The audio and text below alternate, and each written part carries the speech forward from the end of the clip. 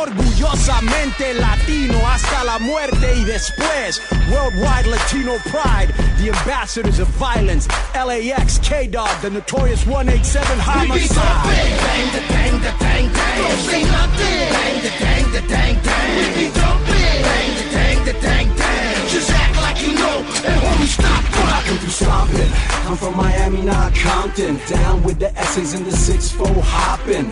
To my Boricuas in the 787. And those up in Brooklyn pulling 211. I come through stomping, rolling in my low top chucks, making sure you suckers feel me every time we buzz. Shackled up like a nut, going 5150, G'd up in the feed up, creased up in some dickies. Bienvenidos al episodio 46 del podcast Boom. Antes que nada, la gente que se están quejando, ay, que tanto tiempo para regresar, recuérdense que hicimos un podcast en vivo de Tijuana. Yo y Roberto Figuero, que está conmigo hoy. ¿Qué onda, Roberto? ¿Qué onda, Conan? ¿Cómo estás? Me da gusto escucharte, me da gusto estar de regreso y obviamente platicar de lucha libre. Y creo que hoy vamos a platicar un poquito más de Mayweather contra McGregor. Sí, antes que nada, pues quería recalcarle que cuando yo empecé esto, al principio, una de las cosas que yo quería hacer, yo daba unos mensajes políticos a lo último. Hoy en los primeros programas que yo hacía, a lo último siempre decía algo de la situación en México, la política en México, la política en los Estados Unidos, porque me gusta seguir eso. Y empecé a hablar de todas las cosas que mucha gente no sabían de la lucha libre, que los mismos luchadores no hablaban por vergüenza, por represalias. Creo que le abrí los ojos a muchos aficionados que más o menos se imaginaban lo que pasaban detrás de, pero yo le abrí los ojos como ningún otro podcast ha hecho ni va a hacer, porque siguen en México con la fantasía de que la lucha es de verdad. Y lo vuelvo y lo repito, la lucha es como el cine, como una telenovela, como cualquier otro espectáculo, es un show, pero es un show muy diferente porque de repente las cosas sí se pueden volver personal, como hemos visto entre empresas y entre luchadores. Es un híbrido de tantas cosas, de drama, de entretenimiento, de comedia, de atletismo, de tantas cosas. Es difícil poner a la lucha en una caja, y más con todos los géneros que hay ahorita, con strong style, con hardcore, con intergender matches, que es hombre y mujeres, con minis. Hay tantos géneros ahorita.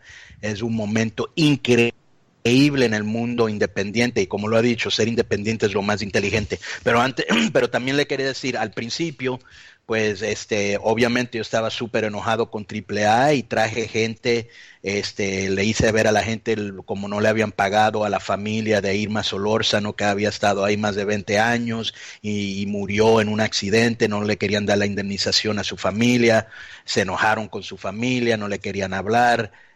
Corrieron a la coordinadora de decanes. Empecé a hablar lo que le pasó a Luxor, de todo, ¿no?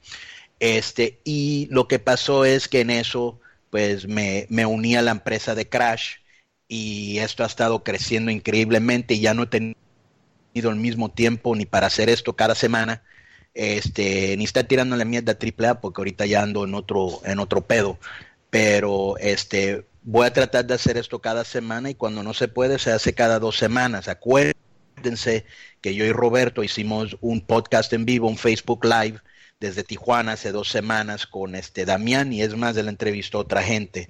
Entonces no ha sido 3 semanas, ha sido 2 semanas, y entienden que estoy ocupado, güey, así de fácil.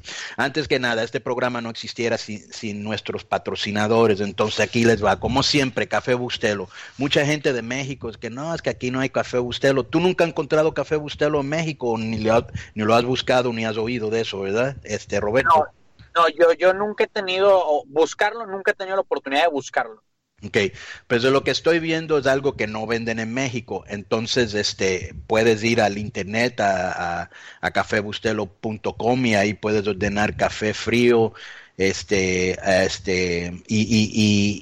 en los Estados Unidos, en todos lados está Café Bustelo. yo tengo una audiencia muy grande en los Estados Unidos, especialmente en todos los mercados hispanos, o sea, San Diego, Dallas, Nueva York, Chicago, Las Vegas, donde están los hispanos siempre hay café Bustelo, pruébalo, le prometo, no nada más porque son mi patrocinador, porque yo he estado consumiendo este producto desde los 6 años, y chingatelo con un pastelito de guayaba. El otro día alguien de México me mandó una foto de un pastel de guayaba que parecía como un flan redondo. Ese no es un pastel de guayaba cubano, es otro.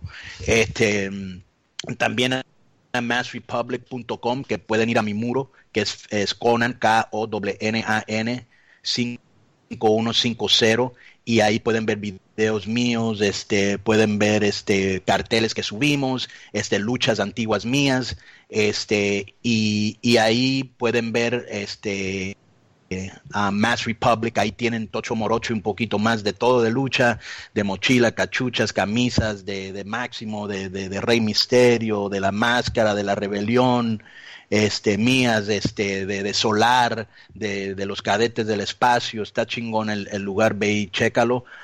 Como siempre, Apocalipsis VIP, el mejor antro de caballeros en Río Bravo. Y como siempre, ahí está el compa Yuma dando servicios de novia y rusos de 2 a 5 de la mañana. Las manuelitas ahora la está dando Michilil, y tú lo conoces, a Michelle, ¿no? Roberto. Michelle Viguera. Sí, Michelle Viguera, que tiene nombre de vieja, pero dice que es hombre, según él. Él y Oscar Supermark García, que también lo conoces, ahí andan en Tlalpan dando manuelitas el sábado después de las 2 de la mañana. Supermark es bien fácil de reconocerlo, porque él siempre trae su portafolio enseñándole a todo el mundo todos los dibujos que ha hecho para AAA. Me encanta uno que acaba de hacer. Tuviste la foto de un vato que se llama, creo que es ¿cómo se llamaba este güey? Astro Boy, no Astro Boy. ¿Cómo se llamaba? Atomic Boy, el que siempre se estaba lastimando. No mames. Sí. Querían hacer, oye Roberto, yo no, ¿estás ahí? Aquí estoy. Cuando yo estaba en AAA, querían hacer una lucha entre Astro y el Apache, cabellera contra máscara. Y dije, no mames, güey, güey está pelón. Y le dieron el personaje de Raptor, así se llama. El nuevo, el que parece también una iguana, algo así. Sí, ajá. Sí. Y le dije a Oscar García, no mames, güey, qué diseño más pinche. Él dice, ese fue el último diseño que hice. Creo que Oye, pero sí sabes que a pesar de que el Apache, que en paz descanse, y no lo estamos grillando, no, ni nada por el estilo, antes de que la gente empiece que lo estamos grillando. Que digan lo que digan, güey, me vale verga, la verdad es la verdad, ¿cómo lo estamos grillando? O sea, yo estoy diciendo algo que pasó. En Aguascalientes sí perdió la cabellera con daga. ¿Cuándo fue esto? Eso hace que fue el año pasado, antepasado, en Aguascalientes. No era evento de televisión, pero sí perdió la cabellera. No mames, sí, estaba como la lucha esa que hicieron en Juárez. ¿Quién va a perder? ¿Psycho, Wagner o Sol Rocker o Carta Brava? Puta, ¿quién será? No mames. Pero sabes que eso con él le hizo mucho daño. De por sí a veces la credibilidad o los storylines se ven dañados por decisiones incoherentes. También fue algo muy incoherente. Güey, yo creo que yo lo expliqué la última vez y lo voy a explicar otra vez. Ellos están haciendo lo que se llaman hot shotting. Hot shotting es un término que se usa cuando una empresa necesita hacer algo para llamar la atención. Entonces hacen cosas que no lo esperas. De repente, como lo que acaba de hacer WWE, que le dio el campeonato a alguien que siempre había sido un jobber. ¿Qué es lo que es un jobber? Un vato que siempre pierde.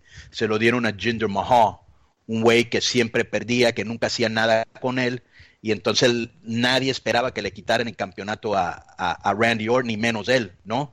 Entonces hacen cositas así, se llaman hot shotting, y están sacrificando el futuro para el presente, para que la gente empiece a hablar. Y eso es muy raro funciona, la verdad. Muy raro funciona, pero mucha gente lo hace. Hace poco me están diciendo que querían que John Morrison perdiera con Lancelot o ¿cómo se llama el otro? Bronce, ¿cómo se llama? Máscara de bronce. Sí, el que era Gotita de Plata, no sé cuál nombre es peor, y ese es un vato que yo descubrí, pero de todas maneras, quería que perdiera con unos de ellos para que la gente diera, ay, güey, ¿por qué crees que uno de ellos, creo que es bronce, ganó la maleta esa para darle una oportunidad por el campeonato? Entonces eso se llama De hot hecho, shot. sí Sí, le ganó a Hernández, ¿eh? pues te digo, ¿quién va a creer eso, güey? El vato, o sea, apenas está empezando, no pesa ni la mitad de Hernández y le está ganando para que la gente, o sea, tienes que hacer las cosas bien para que la gente lo crea, tiene que ver credibilidad, pero están hotshotting. Ese es el problema que tienen ellos ahorita. Y dijeron, puta, si tú sabes que las luchas de máscaras siempre llaman la atención. Y es cierto, güey, tú pones una lucha de máscara y hemos visto máscaras no muy fuertes llenar un lugar porque bien o mal vas a ver la incógnita de alguien, ¿no? Entonces ellos, no, vamos a hacer hotshotting, pero ¿cómo lo vas a hacer con Wagner y Psycho cuando la gente ya sabe que no van a perder? Y no se le llenó el lugar aparte. Igual, ¿eh? Exacto, no, totalmente de acuerdo a lo que dice. O sea, la gente cuando quiere una máscara contra máscara es, por ejemplo, cuando tú perdiste la máscara, ya traían calor grandísimo, un pique, una historia, una secuencia, y estaba en el momento cumbre de hacerlo. Pero Güey, así de la nada, no, va. ayer alguien me mandó una lucha, yo a la neta no la había visto desde que pasó la lucha. Era en la Arena México, yo lo voy a subir a mi Facebook. Yo traía como unas mallas de leopardo, y era un mano a mano contra el perro, y el perro era para mí el mejor rudo que existía en ese tiempo. Y debes ver cómo nos estábamos pegando en esa lucha, y el calor de la gente era increíble, y bien chistoso porque cuando yo perdí mi máscara, yo se lo di esa noche me la pidió el doctor Morales, y se la di, güey, él se la dio y se la dio a, ¿cómo se llama ese Leonardo Reaño? Leo Reaño. Ah, sí, Arreaños. A Reaños, y bien chistoso, güey, porque estaba peleando yo con el perro y lo voy a subir para que lo oiga. Ay, el vampiro estaba en el ring, güey, estaba debutando, no, venía, me recuerdo que traía como una chamarra roja y su pelo largo, y lo estaban presentando por primera vez, él todavía ni luchaba en la Arena México. Y Atlantis era mi second, y el second del perro era, creo que, Máscara año 2000. De todas maneras, estamos peleando y de repente oyes que dice Alfonso Morales, es que Conan trae ¿cómo dijo? Trae un arrastre con los niños, especialmente con Leo Reaño. Y yo dije, ay, güey, nunca dijo que era su sobrino, pero lo dijo. Pero quiero saludar a Reaño porque aunque sé que trabaja con AAA, ha sido muy justo cuando habla de mí en vez de estar repitiendo todo lo que dicen allá. Así que saludos a Leo. Y entonces están hotshotting, bro, ese es el problema, están tratando de hacer cosas para llamar la atención y muy raro eso funciona, güey.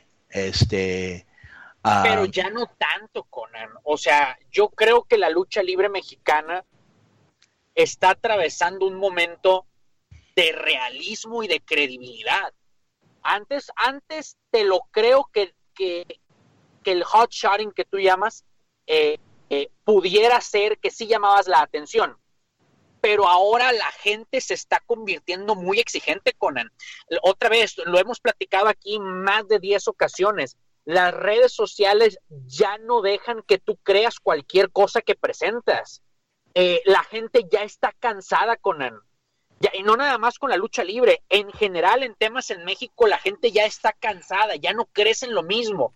Entonces, ya no confías ni siquiera en esos hotshotting que tú estás viendo. Un aficionado casual, tú lo ves y se burla. Y convierten al aficionado casual en alguien que se burla de los que siguen a la lucha libre.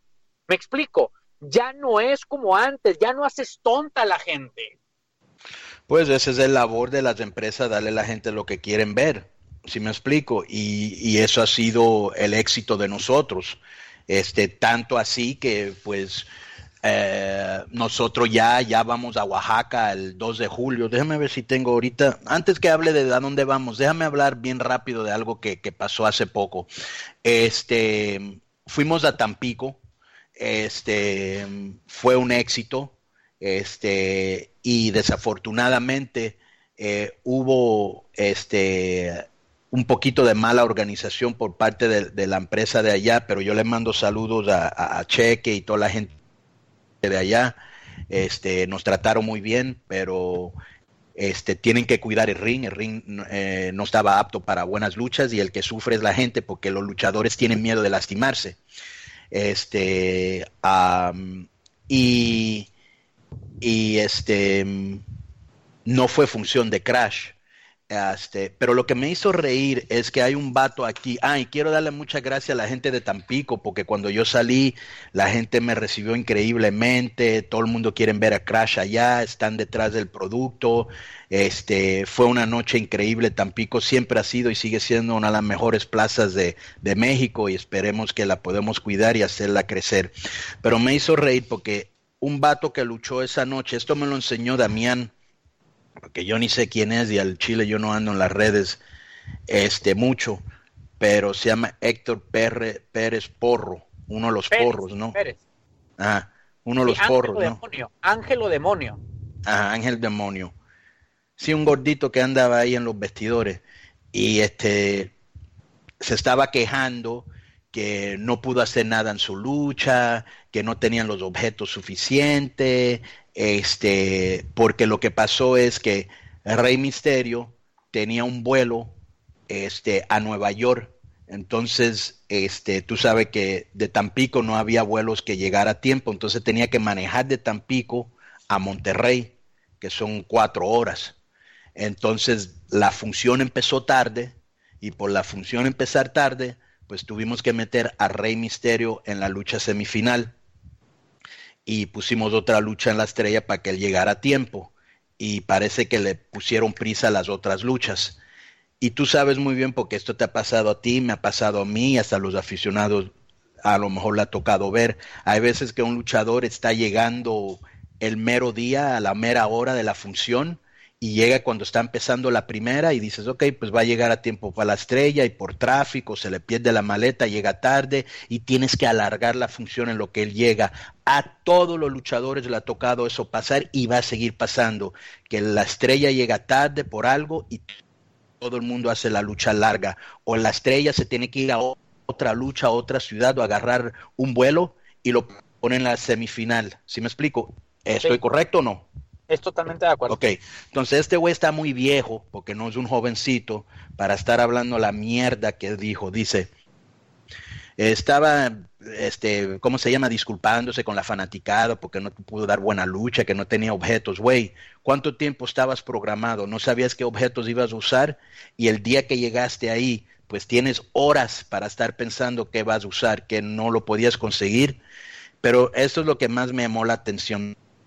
Dice, sí, pero es que algún compañero estrella traiga prisa, nos rompa el ritmo a todos, y él se lleva las bolsas de dineros, y nosotros quedamos mal con la afición por sus pinches prisas. Pues el compañero estrella, estamos hablando de la estrella más grande que ha salido de México en los últimos 20 años, Rey Misterio. Olvídate que es amigo mío, pero es un vato humilde, todo el mundo que lo ha conocido lo sabe.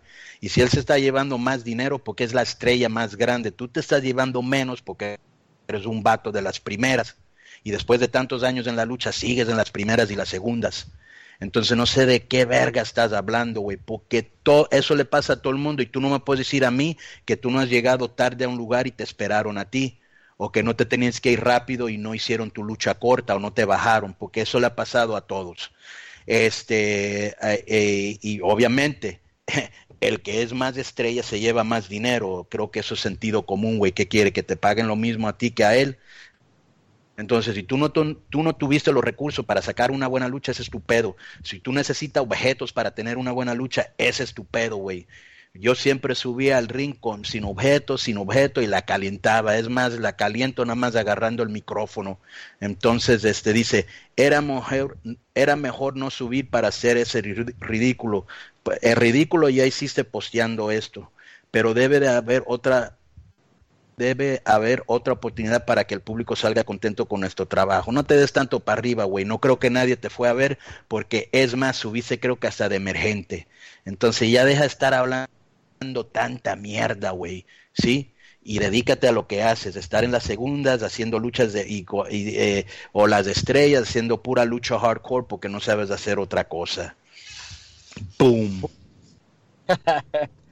el ángel o demonio. Él tiene, obviamente, la agrupación que se llaman Los Porros, con Obed y Perico. Son los tres. Creo que son Perico, así. Cabrón, porque mejor se debería llamar Perico, Mota y Cristal para allá de una vez.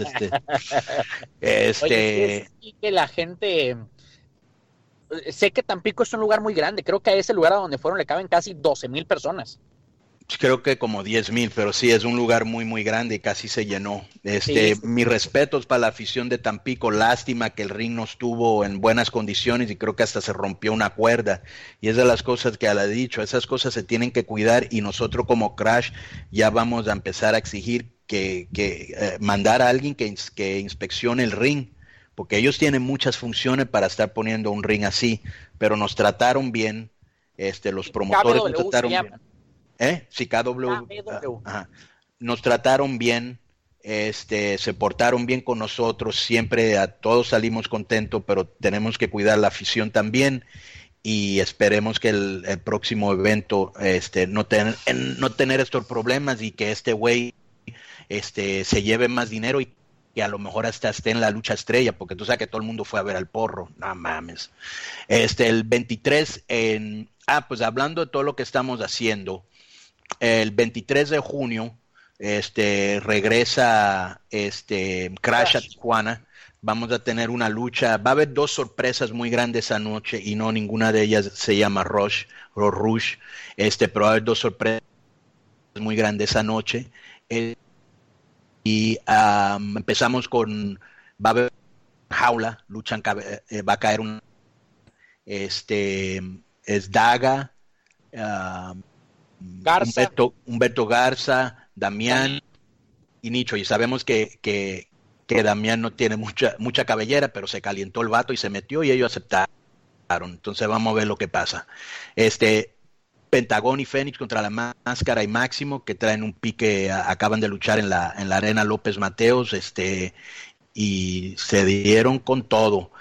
Esa lucha va a estar buenísima. Ahora sí es lucha de mastodontes, pero gente grande que se mueven increíblemente. El debut de Keith Lee, que es un vato de más de 300 libras, sí, increíble. Jeff Cobb, hemos visto lo que él es el Matanzas en Lucha Underground y representó al territorio de los Estados Unidos que se llama Guam en las Olimpiadas. Entonces él tiene un pedigrí amateur increíble y hace cosas increíbles contra Willie, su suplex increíble, sí, contra Chocolate Caliente de Willie Mack. Todo el mundo sabe la carisma y la agilidad de él, y el monstruo, The Fucking Machine, Brian Cage. Esa va a estar con madre.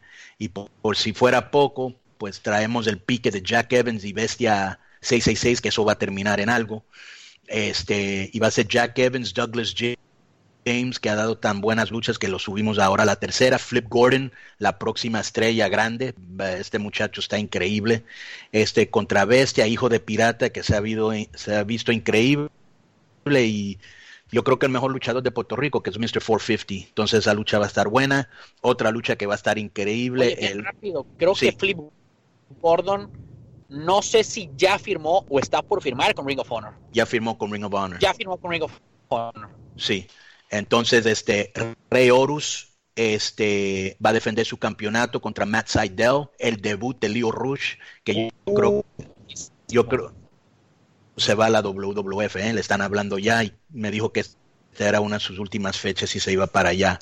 Y el gran Sami Callihan, esa lucha va a estar increíble. Hay gente que dice, no, porque están en la segunda, güey, la verdad es una función llena de estrellas y no importa dónde estás, el evento va a ser magno y esa lucha va a estar increíble. Mano a mano, Black Danger contra otro muchacho de Puerto Rico que se llama Oráculo. Esa lucha va a estar increíble, traen un pick que ya muy avanzado y eso también yo creo que va a terminar en máscara contra máscara. Entonces, pues esa función va a estar increíble. Nos vamos a Oaxaca el 2 de julio, es Crash. Déjame ver porque aquí creo que tengo el cartel.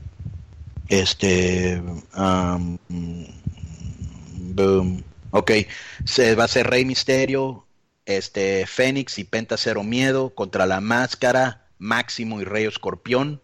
Abajo va a ser Zorro y Daga contra Nicho y Damián en una de Nichos últimas luchas, porque ya se va a operar y va a estar fuera 6 meses. Y gracias a toda la gente que fue a Tijuana esa noche, fue una noche muy emotiva.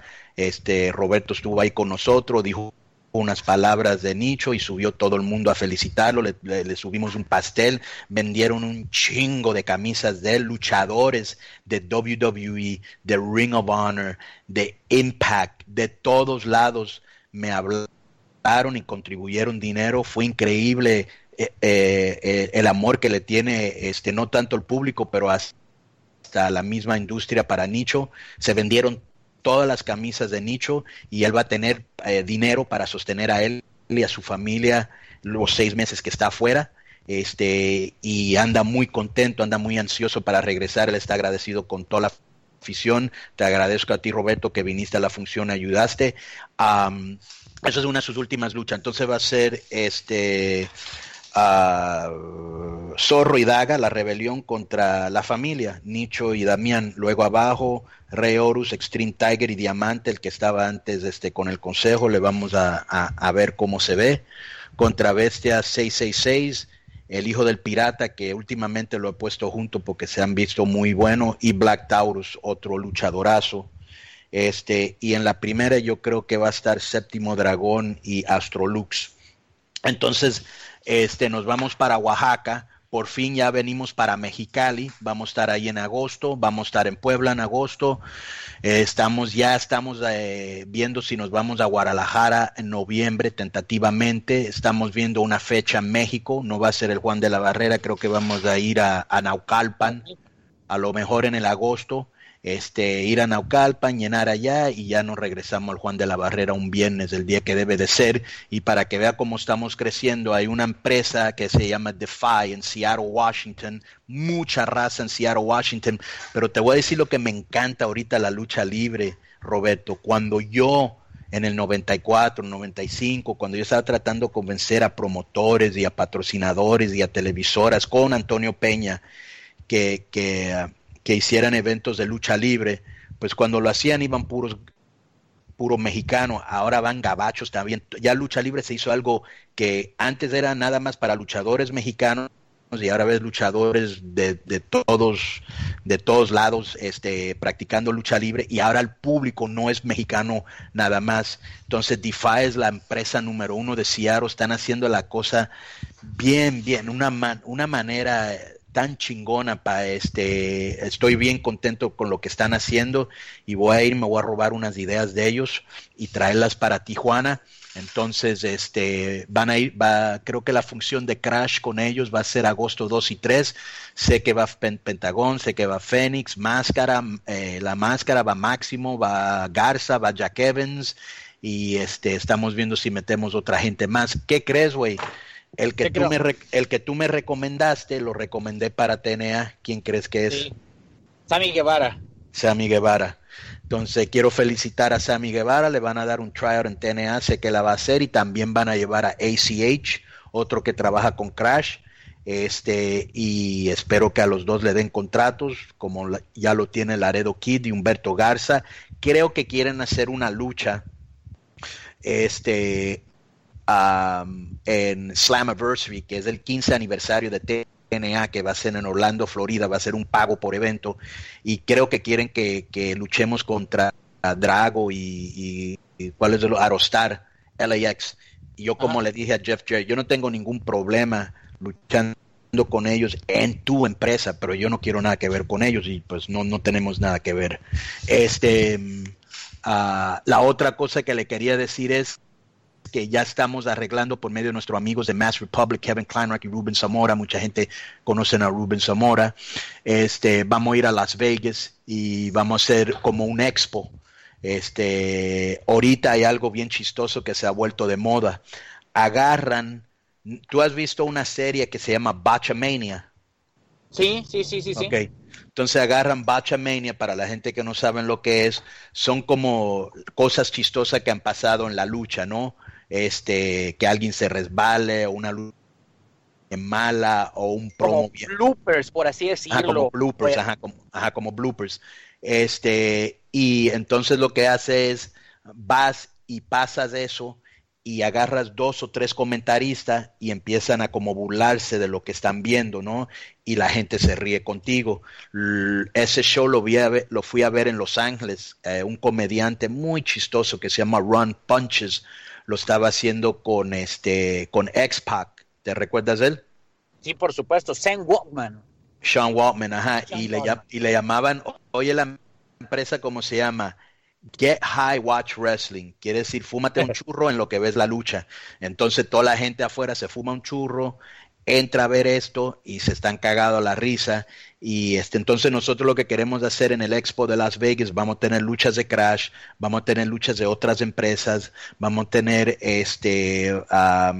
seminarios, sesiones de autógrafos, Tryout es pruebas de luchadores. A lo mejor vamos a hacer esa cosa que te dije de Botchamania. Entonces va a ser un expo de 2 días y si nos va bien vamos a empezar a hacer en Las Vegas cada 3 meses.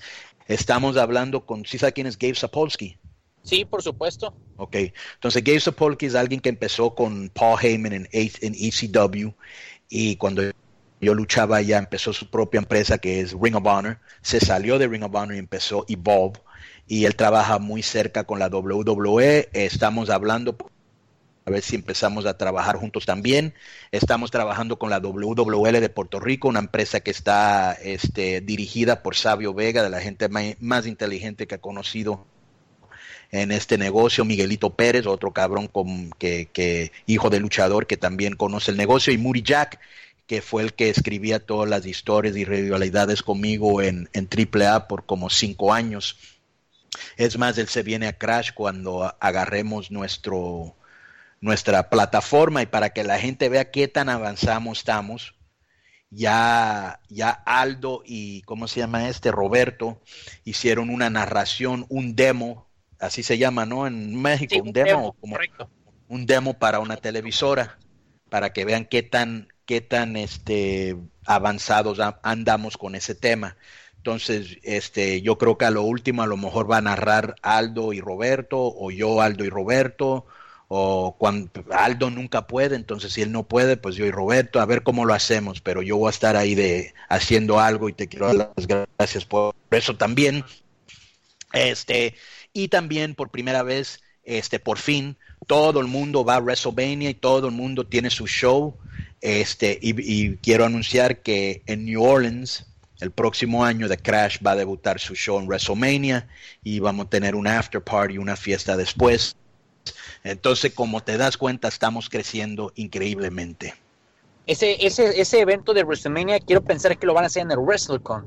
En el WrestleCon, exactamente. Uy, Conan, todos los ojos están ese año sobre la gente. Posiblemente mucha gente en México todavía no se da cuenta de lo que es el wrestling, y a veces no le ponen tanta atención como debe ser. Realmente los mejores luchadores del mundo se presentan en la semana de WrestleMania. Tienen años posiblemente haciéndolo, pero no había tomado una formalidad como hoy en día con el WrestleCon. Pero literalmente los mejores luchadores del mundo están en esa semana. A veces más gente va por el WrestleCon que por el mismo WrestleMania. Por lo menos el nicho del hardcore fan. ¿Estamos de acuerdo? No, y los carteles son increíbles. Y ¿sabes qué me llama mucho la atención, Conan? No es algo nuevo, pero el negocio del norteamericano es distinto. Por ejemplo, ¿cuánta gente le cabe a los shows donde hacen Impact? ¿600, 1,000 personas? Yo creo que menos. Menos. Sí. Allá los gringos hacen productos en salones. Y aquí estamos por buscar lugares que quepan 3, 4 mil personas, cuando ya el negocio es distinto, y lo acoplan, lo llegan a vestir de una forma distinta y se ve muy bien. Yo sigo viendo Pro Wrestling Guerrilla, no creo que le quepan más de 1,000 personas a ese lugar. No, menos, güey. ¿No? Güey, te voy a decir algo y vas a decir, no mames, ¿sabes cuánta gente cabe ahí adentro? Bueno, Bueno, ¿Cuánta? eh, 300 gente, bro. No tengo Bueno, 300 personas. brother, yo he estado ahí adentro, o sea, yo he estado ahí adentro varias No, veces, 300 personas, pero los boletos son bien caros, porque los boletos se venden en un minuto. Entonces, el aficionado de allá, obviamente es otra economía, pero el aficionado de allá es mucho más inteligente en este aspecto. El luchador llega ahí temprano y ya creo que en México se está viendo esto, y ya ves que empiezan a vender sus camisas de alrededor del ring, algo que jamás sí. pasaba antes, porque tanto AAA como Consejo quiere ese dinero para ellos, ¿no?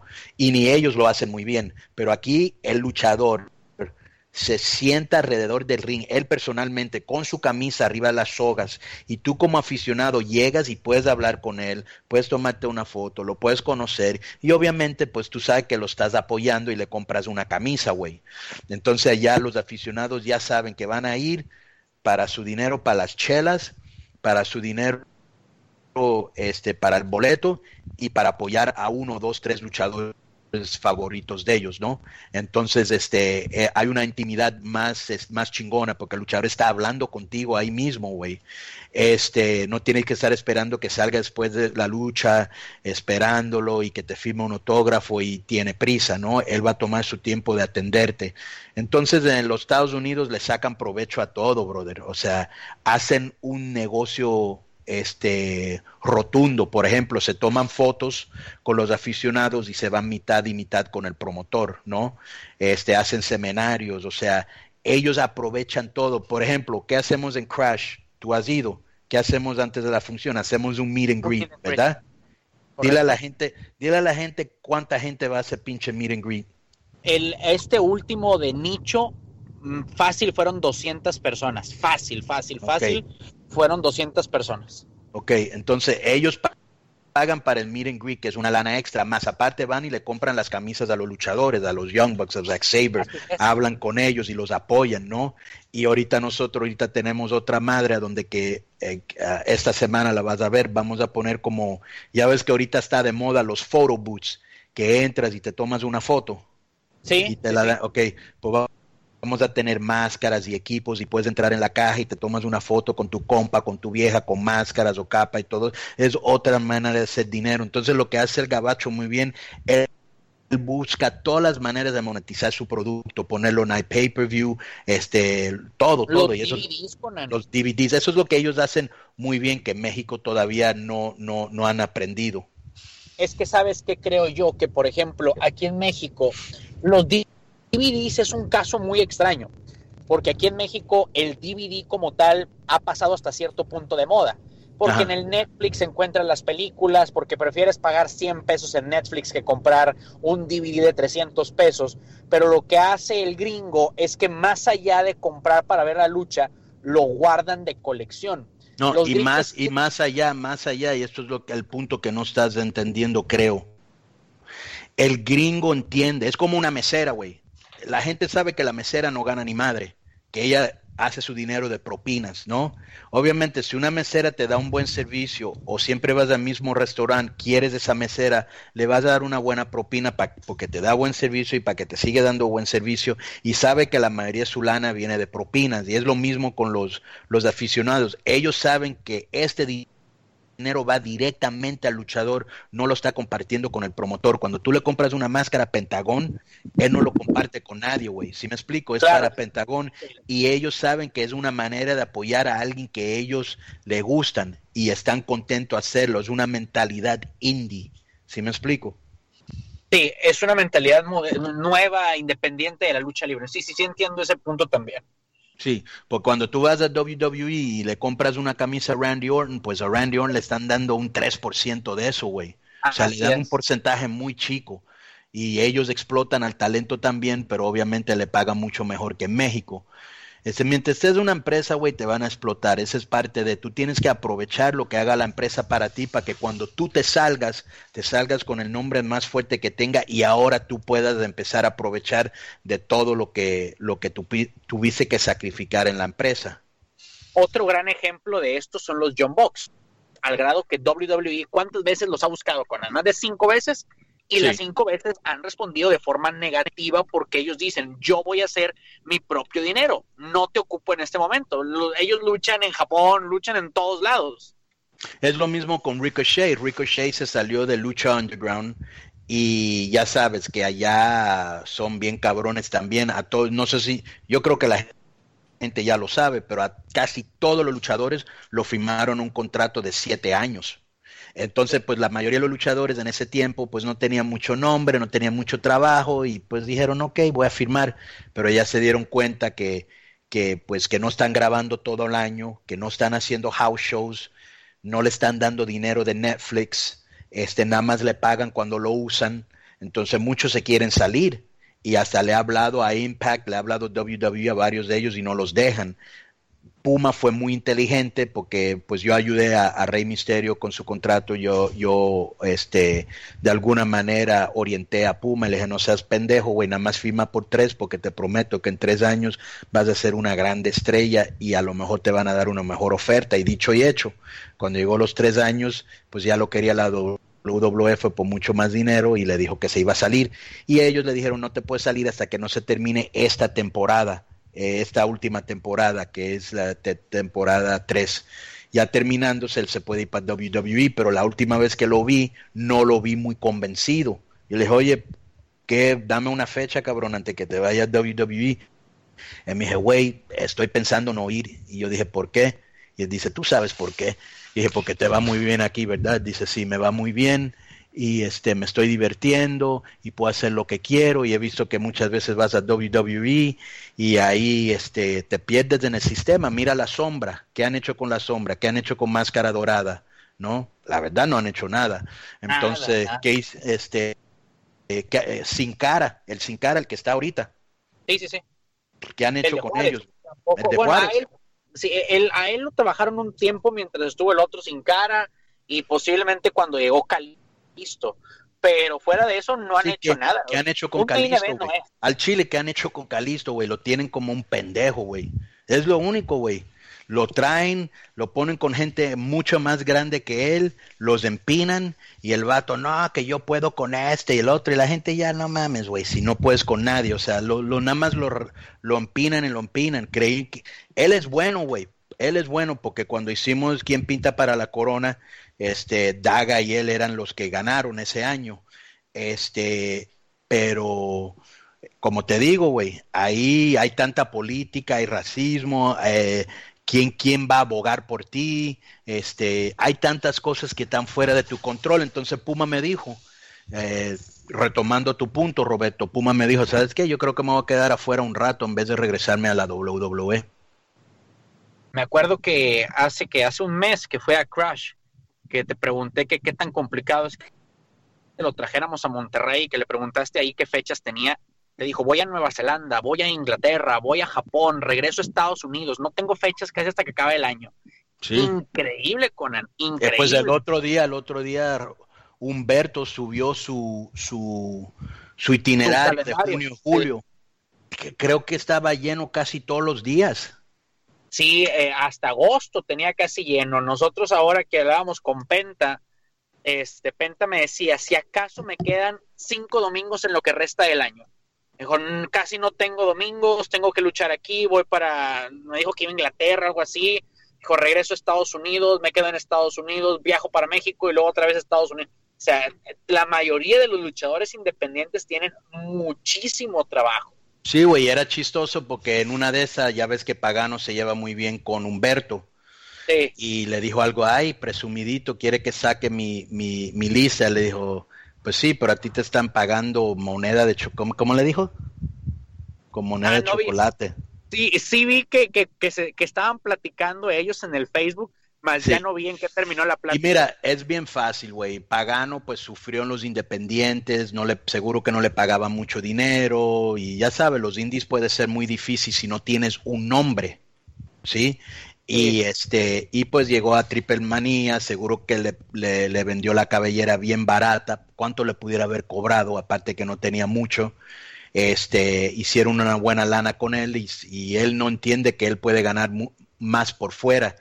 Pero es como todo, él está contento ahorita, está en la tele, tiene trabajo, tiene una seguridad, una estabilidad, pero como todo, va a llegar el momento en que él también se va a quitar las vendas de los ojos y va a decir, puta, puedo hacer más dinero por fuera y no necesito la televisión, pero no ha llegado ese momento, ¿sí me explico? Yo creo que el día que Pagano se salga, Conan, va a ser un boom, por la simple y sencilla razón que él llegó siendo pagano. Él llegó siendo pagano. Y ahorita se fortaleció. O sea, si el nicho de la lucha libre, él ya lo tenía dominado, después entra AAA, se hace el main event de Triple Manía, sigue estando en buena rivalidad con Mesías y campeón, y sigue ganando cosas, lo ponen con Wagner, lo ponen con Psycho, es un luchador estelar en México. Cuando se salga de la tele, no solamente va a recuperar el nicho de la lucha libre, también se va a atraer el fan casual. Sí. O sea, el día que Pagano se salga, va a ser un monstruo de luchador Pagano. Sí. Sí, y aparte que es de Juárez, yo empecé en Juárez, él una vez me enseñó una foto, yo y él cuando él era bien, cuando estaba joven, Pentagón también me enseñó una, cuando él era aficionado, estaba empezando a luchar, pero estaba joven, pero él es de Juárez, güey, y él sabe el cariño que le tengo a Juárez, porque ahí yo me hice, ¿no? Y arriba Juaritos, ¿qué más teníamos? Háblame de, sí. Te quería preguntar sobre el tema más importante de la a nivel mundial deportivo para mí. Sí. Mayweather contra McGregor. Lo platicamos hace como medio año, ¿te acuerdas? Lo platicamos y decíamos, no se va a dar y está muy complicado y en qué reglas va a ser. Había muchos fantoches que decían que ya sabían que esto se iba a dar. Eso es mentira. Muchos medios de comunicación dicen que Mayweather había pedido la fecha en Las Vegas. Sí, había pedido una fecha para una función de box. Él ya se había negado a la pelea, pero cuando empezaron a hacer ruido otra vez, decidió tomar la pelea en contra de McGregor. O sea, todos aquellos que decían que era un hecho, es mentira. La pelea tiene realmente cerca de 7 días. No sé cuándo esté la gente escuchando esto, pero nosotros estamos grabando un viernes. Realmente la pelea tiene 6-7 días que se llegó a un acuerdo. Ni siquiera había algo pactado ni nada por el estilo y se reactivó el tema. Pero sí, creo que pudimos ver la pelea deportiva box MMA más millonaria o del top 10 más millonario de la historia, Conan. Top 10, yo creo que va a ser número 1. Puede ser, sí, puede ser número 1 más millonaria de la historia. Venta de pay-per-views va a ser una locura. Todos van a voltear a ver el UFC porque el boxeo ya todos lo conocen. Van a voltear a ver, el deporte va a seguir creciendo. Mayweather va a volver a crecer increíblemente. Los boletos se van a acabar en minutos. Te lo aseguro que se van a acabar en minutos.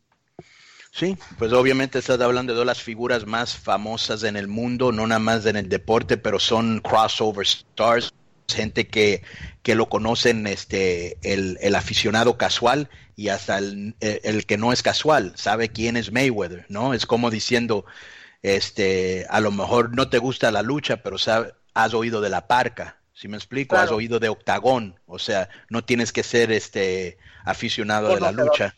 Ajá, conocedor, ajá. Entonces estamos hablando, yo creo que el mejor pay-per-view de todos tiempos fue como 4 millones de pay-per-views, que fue Manny Pacman contra Floyd Mayweather. Es muy interesante esto porque estamos viendo por primera vez un boxeador contra alguien de MMA y es algo que yo creo que se va a repetir en el futuro. Pero depende cómo es la pelea. Si es muy aburrida, a lo mejor no pasa otra vez, a lo mejor no vuelve a pasar. Va a ser muy interesante porque obviamente McGregor no es el boxeador que es Floyd Mayweather, y si mira todos los problemas que tuvo Canelo para pegarle a Mayweather, y sabemos que, y yo lo dije en ese tiempo, dije Canelo es buen boxeador, es agresivo y un día va a ser uno de los mejores, pero no va a poder alcanzar a Mayweather, y dicho y hecho, y luego pasa lo mismo a pero yo creo que Conor, de lo que yo estoy oyendo que él está ahí, imagínate los promos entre ellos dos, porque son dos de los mejores para hablar, y se van a tirar y se van a insultar y van a hacer un show para que todo, y ellos lo saben, son showmen, no me extrañaría que se agarren a golpes o que alguien le tire algo al otro, o que alguien le mente la madre. O sea, ellos saben que todo el mundo son los mejores. Ellos saben que todo el mundo está mirando y saben que la tienen que calentar y quieren hacer un chingo de dinero, ¿sí?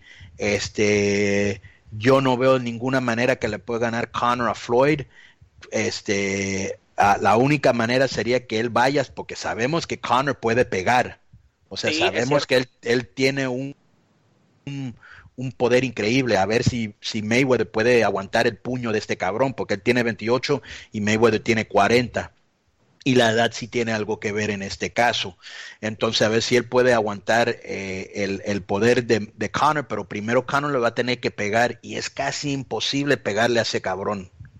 Ok, yo lo que creo, Conan, estoy de acuerdo, es casi imposible pegarle y aparte tiene la mejor defensa posiblemente en los últimos años, si no es que en la historia del boxeo la que tiene Mayweather. Sí. Pero yo creo que Conor va a subir a atacar, o sea, va a subir y a presionar, más allá que muchos llevan un timing un poquito más lento, tratando como de estudiar a Mayweather. Creo que Mayweather ya no tienes como precisamente mucho que estudiarle, sabes cómo es. Entonces creo que Conor debería de subir a presionar, aprovechar velocidad y lo que tú dices, la fuerza que tiene una pegada muy dura. Eso sí, es lo que él tiene que hacer.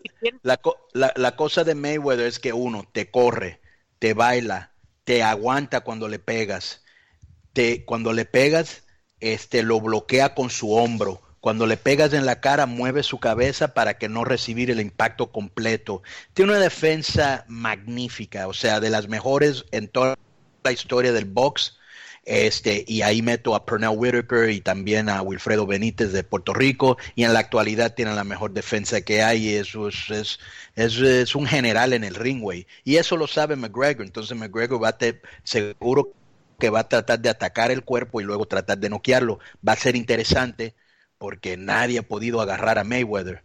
Entonces, pero de todas maneras, yo lo voy a ver también por la curiosidad y a ver qué pasa.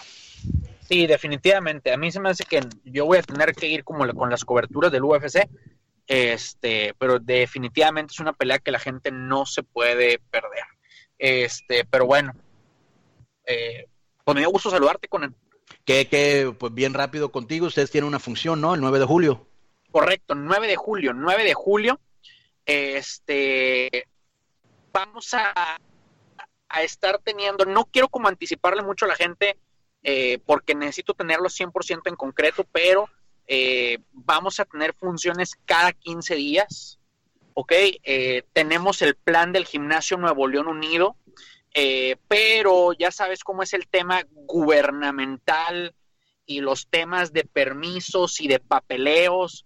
Y justamente cuando nosotros estábamos planeando nuestra función del 9 de julio, se estaba llevando a cabo la Olimpiada Nacional. Por segundo año consecutivo Monterrey fue sede. Vino gente de todos lados del país y nos decían, te voy a dar la autorización en 2 semanas más, en 3 semanas más. Y honestamente nosotros no podíamos estar perdiendo más tiempo.